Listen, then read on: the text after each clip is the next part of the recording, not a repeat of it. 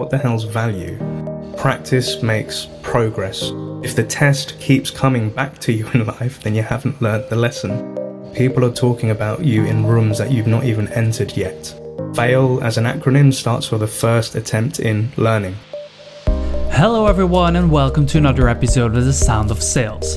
In this episode I have a great conversation with Bhuiyan about the things that get thrown at you in life and how to build your career in sales. I hope you love this episode as much as I do. Neil, we know each other for, must be a year? A year? Just over a year, yeah. I can't remember how we met actually. I think the way that we met was, it was through some introduction on LinkedIn, and I think somebody said to kind of pick my brain on something, and you wanted to show me Lead Camp. You gave me the demo, and then from there on, we were just like, back and forth with ideas, helping each other out. I was trying to find referrals for you through my clients. I kept coming to you for advice, CEO to CEO. So we've built a really good friendship over time, I think. Yeah, we've talked about a lot of things, not only sales related, but fresh start. Indeed. When somebody doesn't know you, and I'm with your kid, so little Neil's sitting next to me, and I tell him, "What does your daddy do for a living?" What does your daddy do for a living? So I have my little kid. I think the easiest way to explain it is I teach people who are new to sales how to get into sales and how to reach out to other people to get them interested in something they're trying to sell. Is that what your kid would say? Is that what my kid would say? My kid, Blake, would say, Daddy is a teacher. I think that's the easiest way that he would put it. Nice. That's cool. So, what do you teach? What do I teach? So I teach the art of prospecting. So when I mean prospecting, it's not so much closing deals, but reaching out to companies that have perhaps never heard of a service or a product, trying to connect with different people in that company to pique an interest, to then eventually have a sales interaction or a first meeting. So this could be through different channels such as email, LinkedIn, video prospecting, voice notes. There are a myriad of different ways to connect and contact people. But what I also try to put into that is a human element and a more customer-centric approach. So I'm not really one of those typical salesy people that's all about product. I like the art of storytelling and demonstrating value. And I think when I first got into sales, a lot of sales leaders always say, Neil, make sure you demonstrate value in your pitch. And I was like, well, what the hell's value? And a VP of sales, David Dupree, who's kind of my mentor, said to me, the best way to demonstrate value is giving somebody some sort of information or piece of content or, some advice without the need to actually buy from you. And that's valuable. So if you don't have to sign a sales order and I can give you something, that is value. Yeah, true, very true. I think it's something that a lot of people forget, especially if you're new into sales, is this is my product, buy from me. Indeed, and I can give you a real life experience of that. So in one of my current clients, Hapio, I've just onboarded 3 new SDRs, and one of the sales development reps, he's come from the world of sales, but traditional sales, like more manufacturing, and this is his first tech sales job. And throughout the onboarding, he kept asking the question, which feature is our killer feature? Or what's our unique selling point that, can really wow a prospect on the other side of the phone? Because, we're trying to generate business. And what we were saying was, well, with our platform, there could be 3,000 features that are really cool, but dependent on the person you're speaking to, maybe only 3 of them are really, applicable to them. So the value is, not so much a feature, but it's the whole service and what they're able to achieve as a platform as a whole. And then towards the end of the week, we kind of said to him, so, kind of what you were looking for before with that one killer product, what's your thoughts on it now? It's like, it's not just one thing, it's a whole solution in one. Yeah. And it's what they can achieve through that platform. And I was like, there you go, there's the value. Yeah, I think also the unique selling point is you, like the person that is actually selling it. If they have a shitty feeling about you, then you're not going to sell. Yeah, indeed. And do you know what, like, Bram, this is, I don't know, it's a contentious subject on LinkedIn because I've seen a lot of people like talk about this where they say people buy from people, and I believe in that. Whereas I've seen other people say people buy from people. That's not the reality because, again, if a vendor offers the same thing as another vendor, it's just dependent on which one has the better price point. But what you find is 57% of customer loyalty or returning customers is based on the sales experience alone. Yeah. So kind of like what I say to SDRs, like you're that first face, you're that first conversation. And based on that interaction alone, that will determine how the sales cycle will go. So if you have a really bad sales experience, like I don't know, a car salesman, this happened to me years ago when I bought my first car. Walked into a dealership, I had cash from my father to buy my first car, brand new.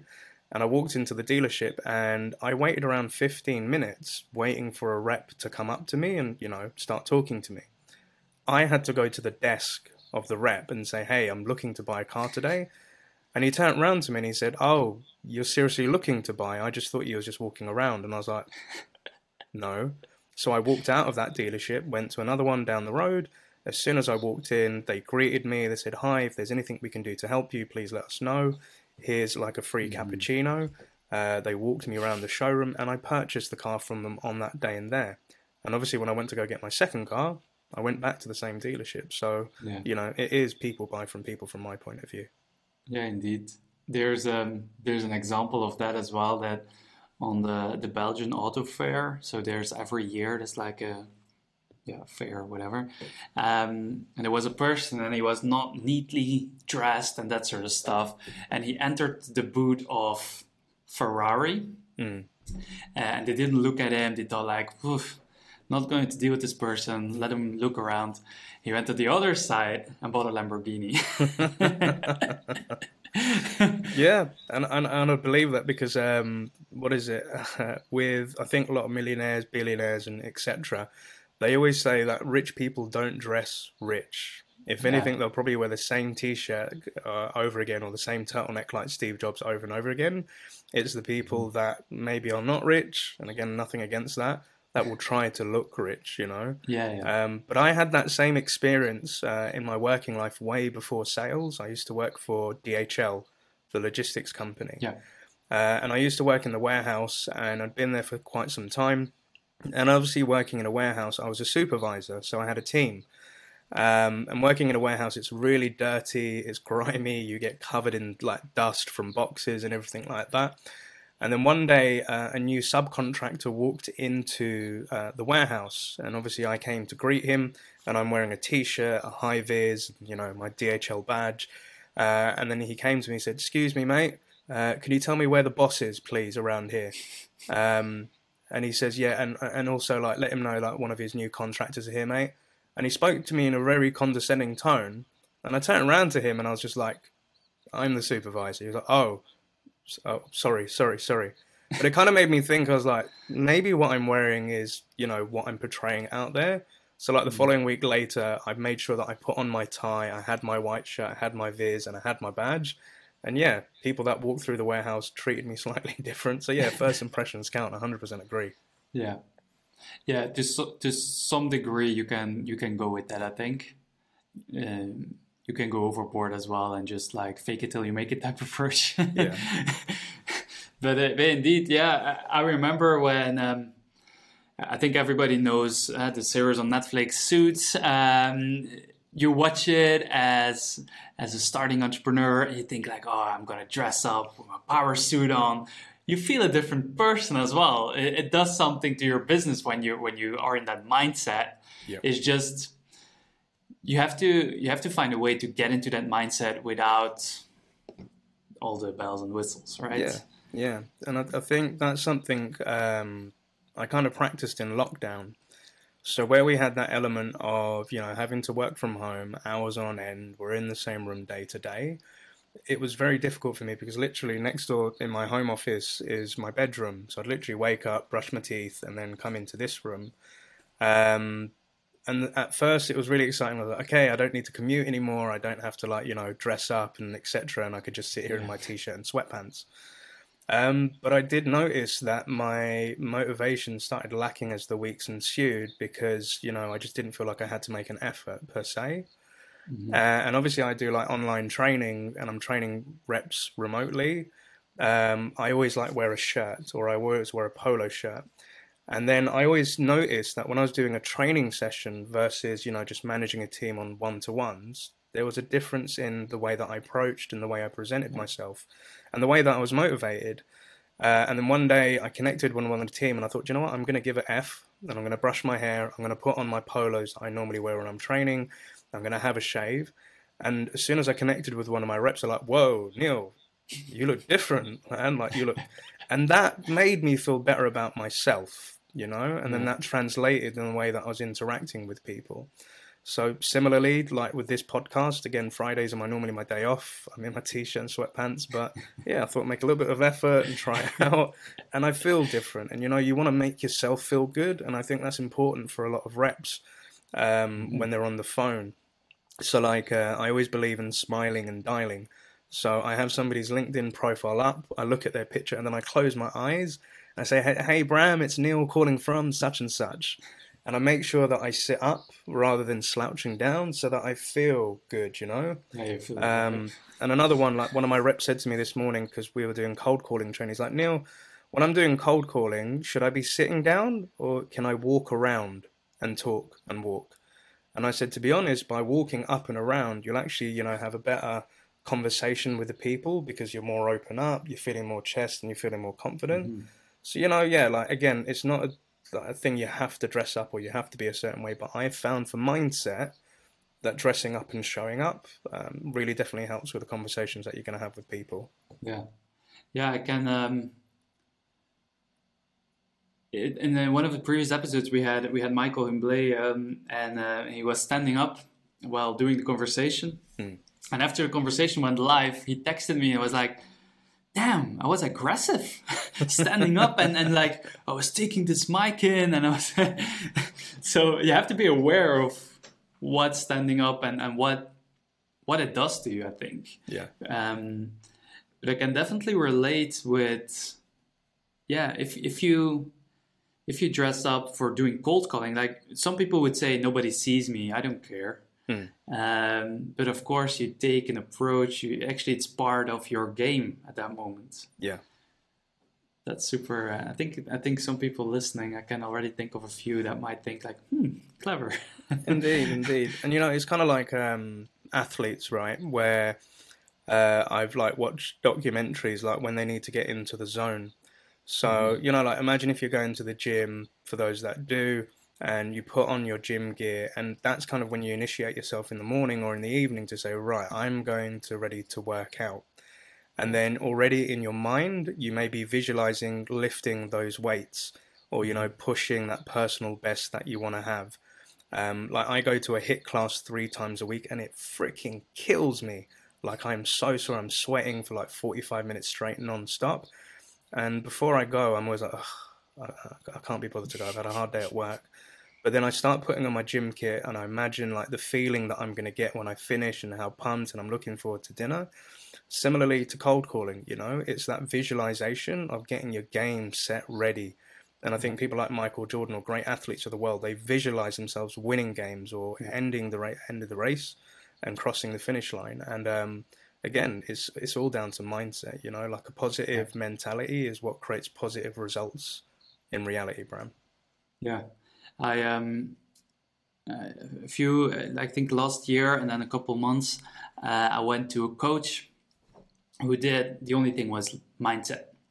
At the end, very spiritually, but indeed, she told me the same story. Like you have to visualize. It's something else with dreaming. You have people that dream that they do it and that they're gonna make it, but you have visualization, which is a whole different level. When you visualize, do you have a structure of getting in that flow, in that mood, or does it come natural to you? That's a good question. So literally as we speak, in front of me, I have a vision board. So to kind of give a bit of context, 4 years ago, my life kind of fell apart with a lot of things weren't working out. Lost my home, my car, everything. And I was living at my mother's living room floor for around 6 weeks. And the only thing I had, the only asset I had was my laptop. And I kind of sat there for 6 weeks, very depressed, contemplating what the hell am I going to do with my life. That I literally opened up Microsoft Word and I kind of wrote a few bullet points of like what I wanted to achieve. And I said, I want to get a new home. I want to have a healthy lifestyle. I want to give up certain things. I want to be able to see my son. And, I want to launch a sales training company. And slowly but surely, I started doing these things, but just writing it down wasn't enough for me. I needed to have some sort of motivation. So when I moved into this apartment, I bought a cork board, which I call my vision board, and I placed images of things that I wanted. So, funnily enough, one of them was I wanted to have a podcast. I just had a picture of a mic with my face on the microphone, and I didn't know what the podcast was going to be called. I had a picture of, wanting to launch my own business, and I have a check for $2 million written on there, and it's just pinned to my vision board because I'm not saying that's the end goal, but I want to one day be able to pay that to myself, have a bit of an easy life. Yeah. I also put things about my son, of things that I want to enjoy with him and in certain experiences, and also, be able to travel again. Like during COVID, I just put I want to go to certain countries. So for me, like whenever I'm having a meeting or I'm training a team and that shit gets tough, or I'm having a really hard day, I kind of take a pause and I reflect and I look at this board, and that kind of reminds me of why the hell am I doing all of this, And that power of visualization is one thing, but it's also the intent belief that it's already in existence. So I'm a firm believer in the laws of attraction.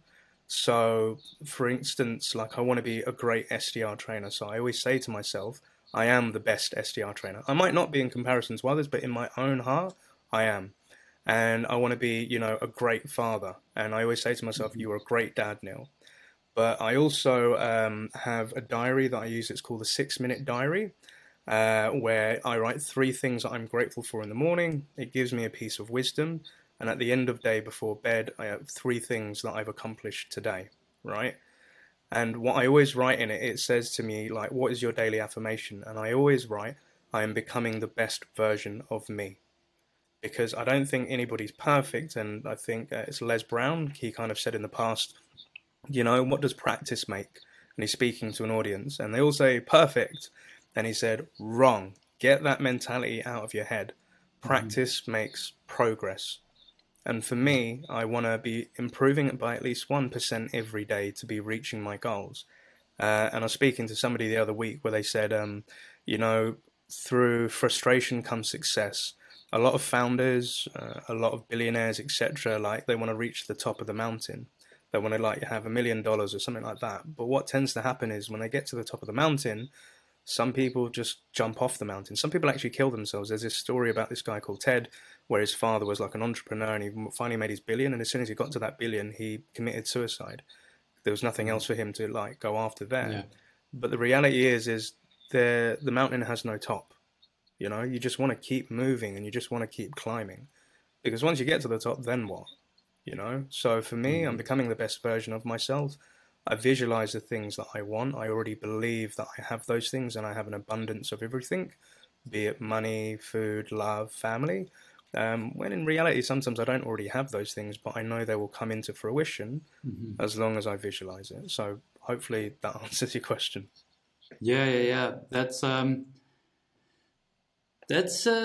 You make me silent when saying that. It makes me think of something that I had back when I still lived at my mom's. I also had the same board, and I still remember I had a Rolls Royce on there, and I had Sunset Boulevard, and I had some couple of things pinned to my wall. And then my mom always said, why do you have that? It's like, yeah, but it had a lot of quotes on it as well, things to believe in. I still have it, but it's not physically on the wall anymore. But when you say that, it hits in you've been to places, you're now building your life, you took control of it. Like, it's insane. Like, congrats to where you are right now. I Thank would you. consider you famous in Belgium in the sales landscape. Everybody I talk to knows Neil Bhuiyan. That's a fact. Thank you. That's really humbling to hear. And like with the whole, like, yeah, we all go through struggles, and I've had my fair share of shit. And like, we've connected as friends, and we've helped each other out in certain times, and I'm really appreciative of that. And I think, like, one thing that I've like, meditation is something that I really Mhm. like doing, and it started when I was in that place at my parents' place. And it's a whole thing that I learned, that life is in a constant state of impermanence, or a constant state of flux. Yeah, Things are constantly changing. I used to be somebody that was very rigid, and I love routine, and I love things repeating, and I like knowing where I stand, and I kind of stay within my comfort zone. And I think, there's a lot of times when you go through shit in life, and the ultimate question that you ask yourself primarily is why? Like, why is this happening to me? yeah, Why did all this shit happen? And why, like, always me, me, me? But what I kind of learned through meditation was, why is not really the question you want to ask yourself. It's what are you going to do about it? You know? yeah, because it already happened. Yeah, and and the thing is, I've kind of learned also that these things that happen in your life, like, I have a spiritual belief within God, and I kind of think, like, He puts these tests on me because He's leveling me up for the next thing that's coming in my life. So you may have like a really good time, everything's really going good, you're like, yeah, you're on top of the world, and then boom, you come crashing down Hmm. because Hmm. there's a lesson to be learned in that. And I don't get as scared as when things do crash now, because I'm like, right, what is this trying to teach me? And like, how can I overcome this? And eventually I will. And I've gone through a lot of stuff in life. And there's that cool saying that, you go to school to take the lessons to then take the test. But in life, you're given tests to then Yeah, learn the lesson. But if the test keeps coming back to you in life, then you haven't learnt the lesson. And I've it's gone through true. that multiple times, like dealing with certain people, or, conflict resolution with certain situations, be it in work or personal life. Um, and taking time to reflect, to kind of ask yourself, okay, what is it that's really actually bugging me? Is it a person or the situation? Or do you know what? Like, if somebody pisses me off for the day, is it them that's pissed me off, or have I recognized a similar trait in them that Yeah. is in myself that I don't like, and that's why it's making me feel uncomfortable? Hmm. So exploring these sort of things, takes you out of your comfort zone, and that's something I really strive to do. And it's not easy, you know, but it's when you push yourself out of your comfort zone and you try things that you may have never tried before. That's where you really start to grow as Yeah, an true. individual. And like, for example, like, I'm training people, like, around the Netherlands and Belgium and across Europe, and I'm always meeting people that have never met me for the first time. They have skepticism about, is this guy really going to be able to help me do what I need to do? And I always have that fear, like that imposter syndrome. And I'm like, do you know what? I'm just going to give it a go, see what happens. And 9 times out of 10, it all works out fine. Um, but we constantly doubt ourselves, like our abilities and our strengths. Um, and to your point about the whole thing in Belgium, people talking about me, like, one thing that really boosted my confidence last year, where, I didn't know what was happening with Happy Selling. I was trying to relaunch the business. Cash flow was really hard. My mentor, David, said to me, he said, Neil, I was in a board meeting this week with a big company. I can't mention their name, but the CEOs, they'd never met you before, but they were talking about you and Happy Selling. And he said to me, sometimes you need to realize, Neil, people are talking about you in rooms that you've not even entered yet.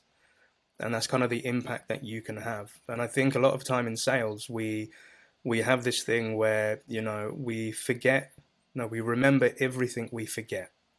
And what I mean by that, Bram, Yeah. is, oh shit, I forgot to send out that email. I forgot to send that follow up. I forgot to, pick up the laundry. We always remember the things we forget, Hmm. but we never remember the things that we've achieved or how far we've come.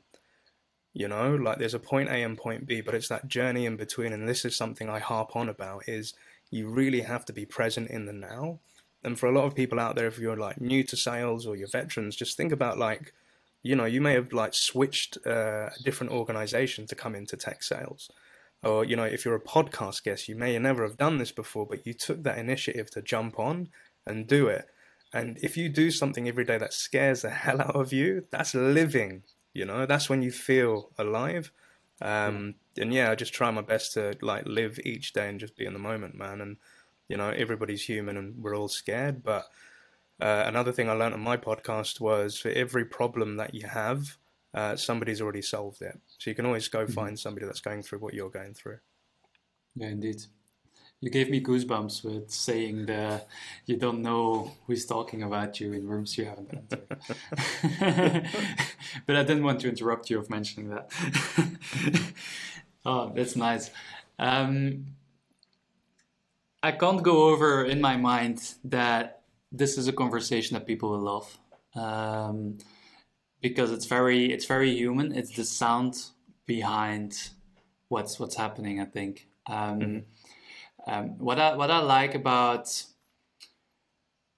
the current situation in the world, I feel people feel more confident to talk about how they feel, and when they enter sales, for example, they dare to say, I don't know this, or this, I haven't done this before. How do you motivate people if sometimes you can feel it that people are like, they don't dare to tell what's up. How do you motivate people when being a trainer and being an SDR manager in opening up? That's a really good question, and it's something that's taken me a hell of a lot of time to figure out for myself. But again, something I learned from my mentor, which is vulnerability, right? Hmm. And I think anytime I have a new hire or I'm doing a training, I'm saying like vulnerability is not a sign of weakness, it's a sign of strength. Yeah. To ask for help is something really hard to do, but by doing it, it demonstrates that you're vulnerable, but you're willing to learn and you're looking to ask for help. So I always say to my reps, and I said it to like Kirill, like Farida and Tom this week, is there is no such thing as a stupid question. It's stupid if you don't ask it.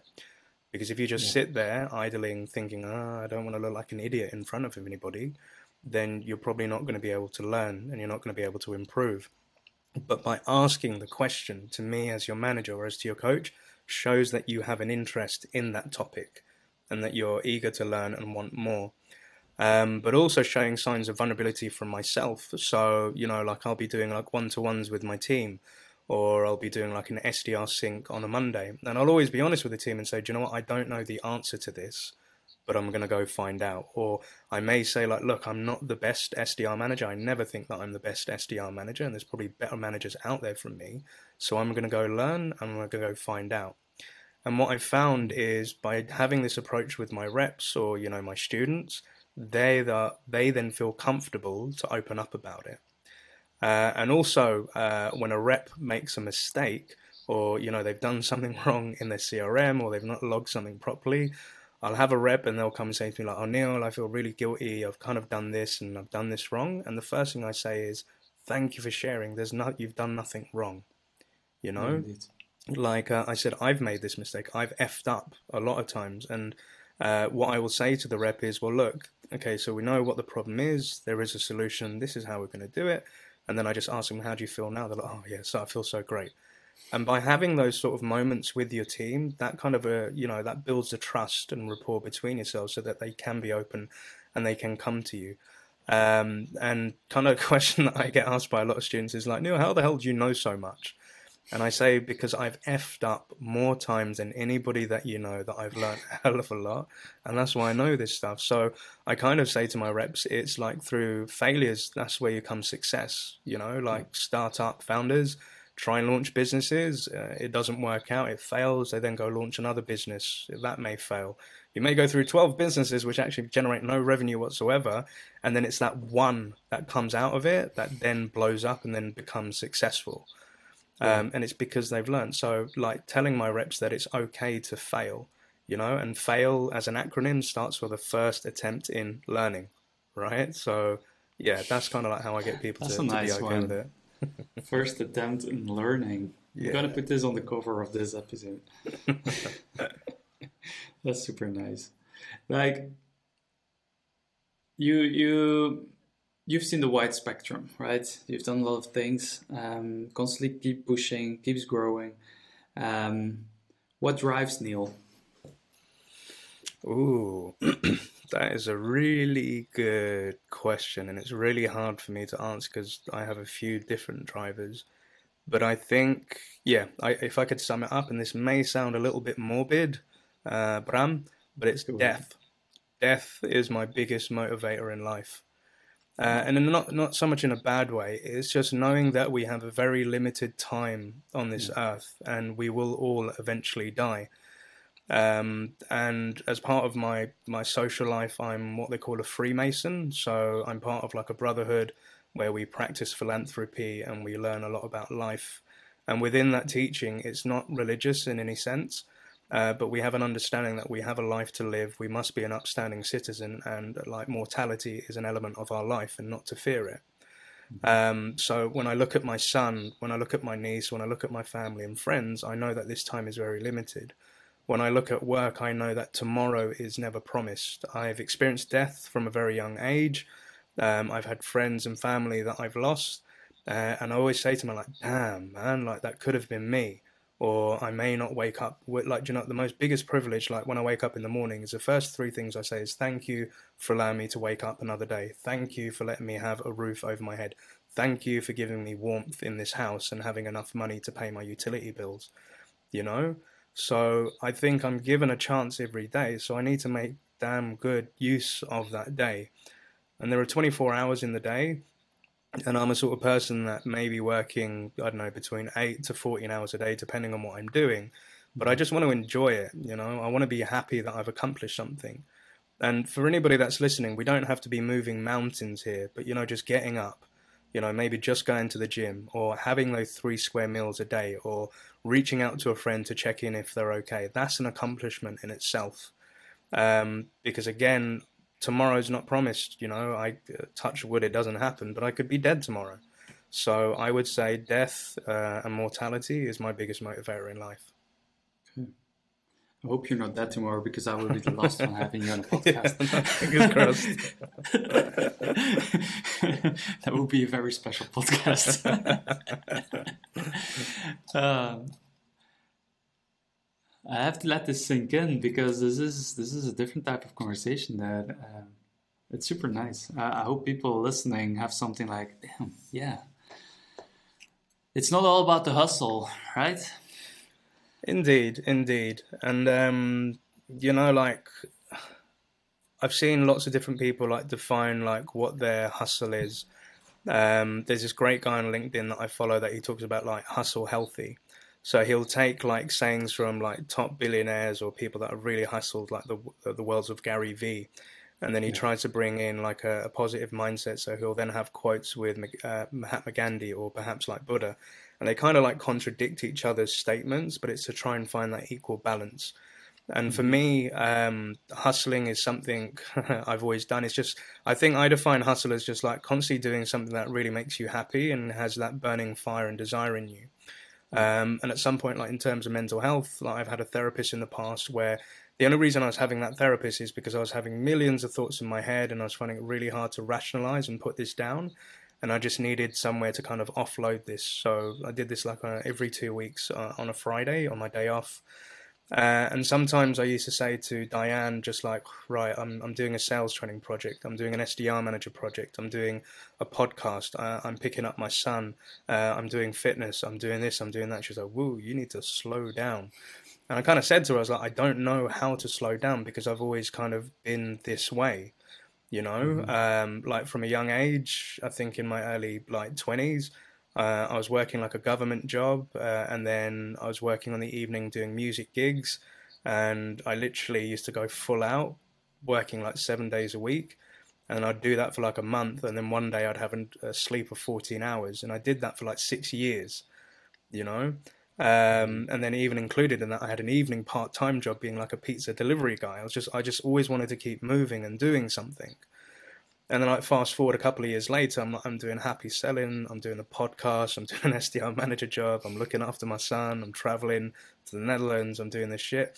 And a lot of my friends are just like, how the hell do you do it? And my honest answer to them is, I don't know, I just do.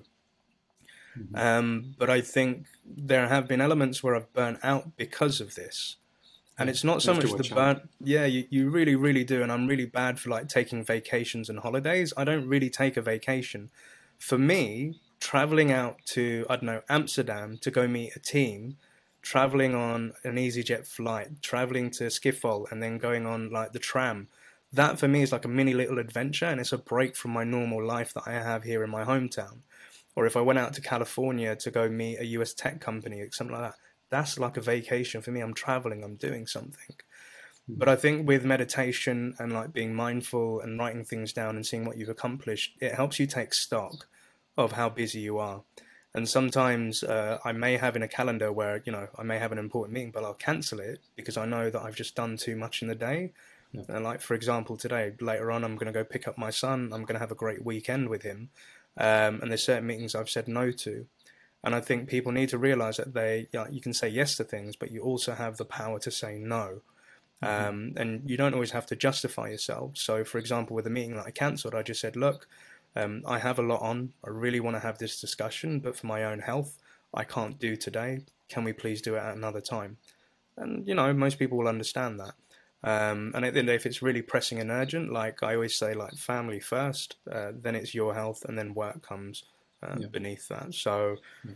yeah, how do I do this? I don't know. I just keep going, but that's the hustle. It's just for me, it's just being alive and just doing the shit that you want, dude. Yeah. Yeah, but there's a little distinction because you know when you're burning the candles on both ends. Yeah, You feel it. You say, I'm not going to do this meeting yeah. because I don't need to give you a reason, basically.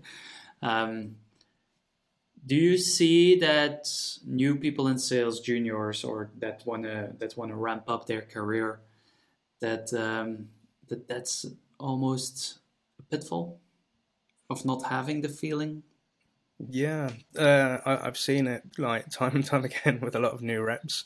When they first start on, they're taking in a lot of new information. They're trying to absorb this. They're then trying to apply it to whatever they're doing with their prospecting or speaking to prospects. They're learning new technology. They then have this stress of like having a target over their head. They're trying to ramp up as quick as they can. They want to like have more responsibilities. They want to do this. And even like with my new hires this week, they're asking for a lot. And the thing that I kind of said to them is like, look, we're in Q4. The company's busy as it is, and this sort of quiet time that you have, you're never going to get it back, right? Yeah. Because in about 3 months' time, you're going to be fully proficient. You're going to be like going on. You won't have time to take a break. So my advice to them is like literally take everything step by step. Like Mm-hmm. take a break, reflect on what you've learned. Ask yourself, what is this cool? Go for a walk. Go take a coffee. And then equally, like with new SDRs that have been ramped, the next thing that comes a challenge for them is time management. So like I'm having one-to-ones and they're like, oh, I'm struggling to keep up with my leads. I'm not sure how to follow up with this person. I don't know when I should be doing my calling. I don't know when I should be syncing with my account executive. So I sit down with them and I look at their calendar and I say, well, look, realistically, you have like 8 hours in a day, right? And this is something I learned from Morgan Ingram, like another SDR Yeah. trainer, where Morgan says that you need to kind of see this as 8 magic blocks to your day, right? It's not just a full day of working. So one block could be for calling, one could be for personalizing emails, one could be to go take a coffee break or go to the gym, another one could be syncing down with your AE. And I kind of give a template to my reps and say, this is how I used to work as an SDR. I want you to create your own magic blocks just as a draft, right? And it doesn't have to be the same or as detailed as mine. And what I want you to do is run for the next 2 weeks on this new draft of blocks for times to do specific things. And then we catch up, and then I ask them like, how's things going? They said, do you know what? I'm feeling less stressed. I know what I should be doing at what time, but I actually think I could do calls at this time, or I think it's better to do research in the afternoon Yep. when, I'm plugging in my headphones. And then over time, I'm just like, you own your own calendar. Like you define like how your day is going to be, and you are the CEO of your own territory and time. But like being proficient with your time management is kind of what will remove that stress and feeling lost. And similarly with myself, like I have a calendar for like work, but also I include into my calendar when to switch off, when to wind down, and like reminded to myself when to meditate. And also I put water breaks in there. Like our bodies are 80% water, and we're sitting in front of a screen for hours and on a day. You need to hydrate yourself, and like again, you're only human. You're not a machine. So yeah, I've seen it a lot, but loving yourself first is key.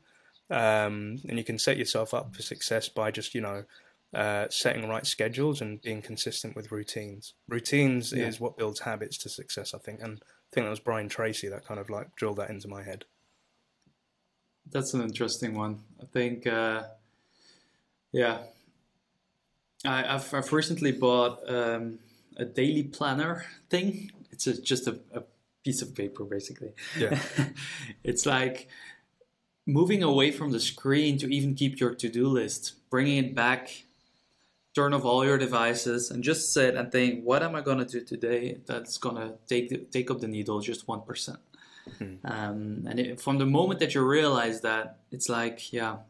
When it was a hard time in COVID with the business, I don't have to tell you, we talked about it a couple of weeks ago. Yeah. Then I sat with friends and I literally said, like, if you're okay that it can all go down, your game time begins. If you're okay to, like, if you let go of all the materialistic things, so to say, Yeah. that's when things happen. 100%. I think in a former life, I was a very materialistic person, and up until the point where I lost, everything. Like having a nice car, having a nice apartment, like having certain clothes. And because I worked in the music industry, I was heavily influenced by wearing designer labels and all that sort of stuff. Yeah. But when I kind of lost it all, and I didn't, like an English term we have is, I didn't have a pot to piss in, meaning I had nothing. I really had to humble myself. And I realized, materialistic things, I can't take this to the grave with me. I can't take this to the next life. It just gets left here. Indeed.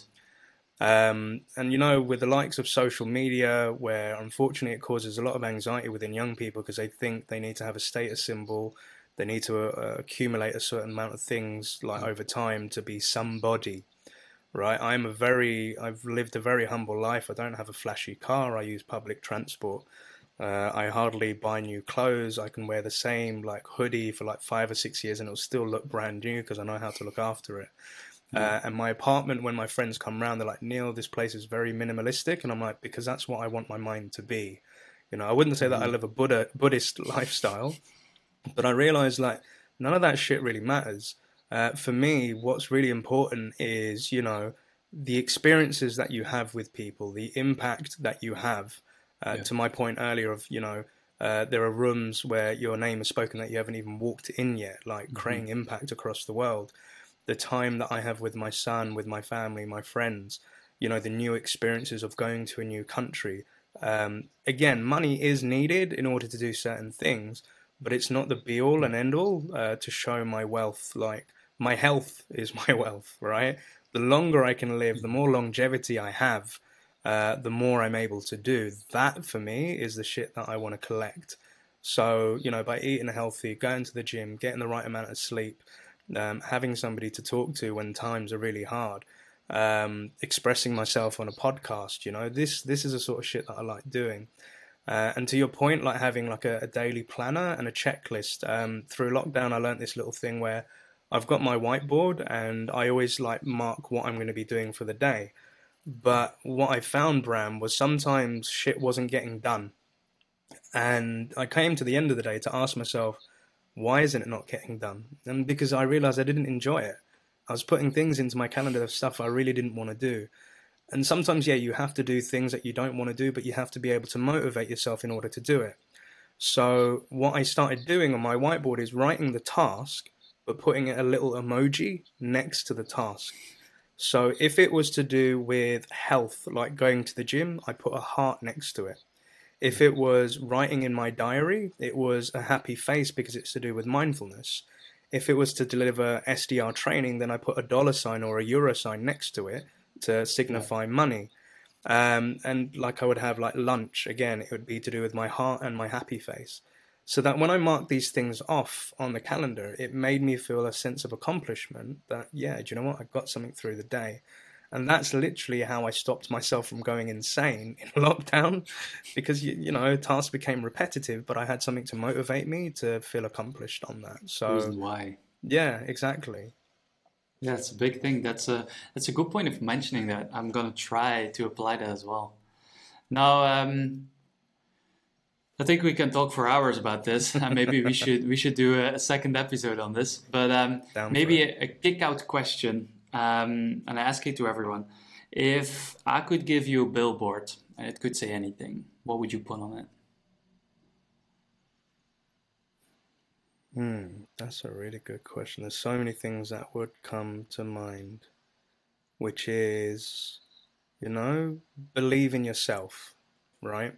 You're the only person that's going to save you. Nobody else can save you but yourself. And no matter what goes through your life, know that you can accomplish so much just by what you put into your mindset and the people that you surround yourself with. Like you are the sum total of the 6 or 5 people that you surround yourself with. So if Yeah, you have lazy people around you, you will be lazy. If you have successful, motivational people around you, you'll be motivated and you'll be successful. And the only person that can make that happen is you. So 100% just believe in yourself. Does that answer your awesome. question, Bram? Yeah, it does. I think it's a very nice way of ending this episode with a believe in yourself mindset. I hope that the people listening to this or watching this um, really feel loaded to take on the world and to do what it takes. And thank you so much for having me on this show as well, Bram. I really love what you're doing with the Sound of Sales. Top supporter here, and it's just been a pleasure chatting to you. And yeah, just being able to speak not so much specifically just about sales, but like you said, the people behind sales. I love this concept. Thank you so much. Thank you. Thank you for your nice words as well. Thanks, Neil. Thank you.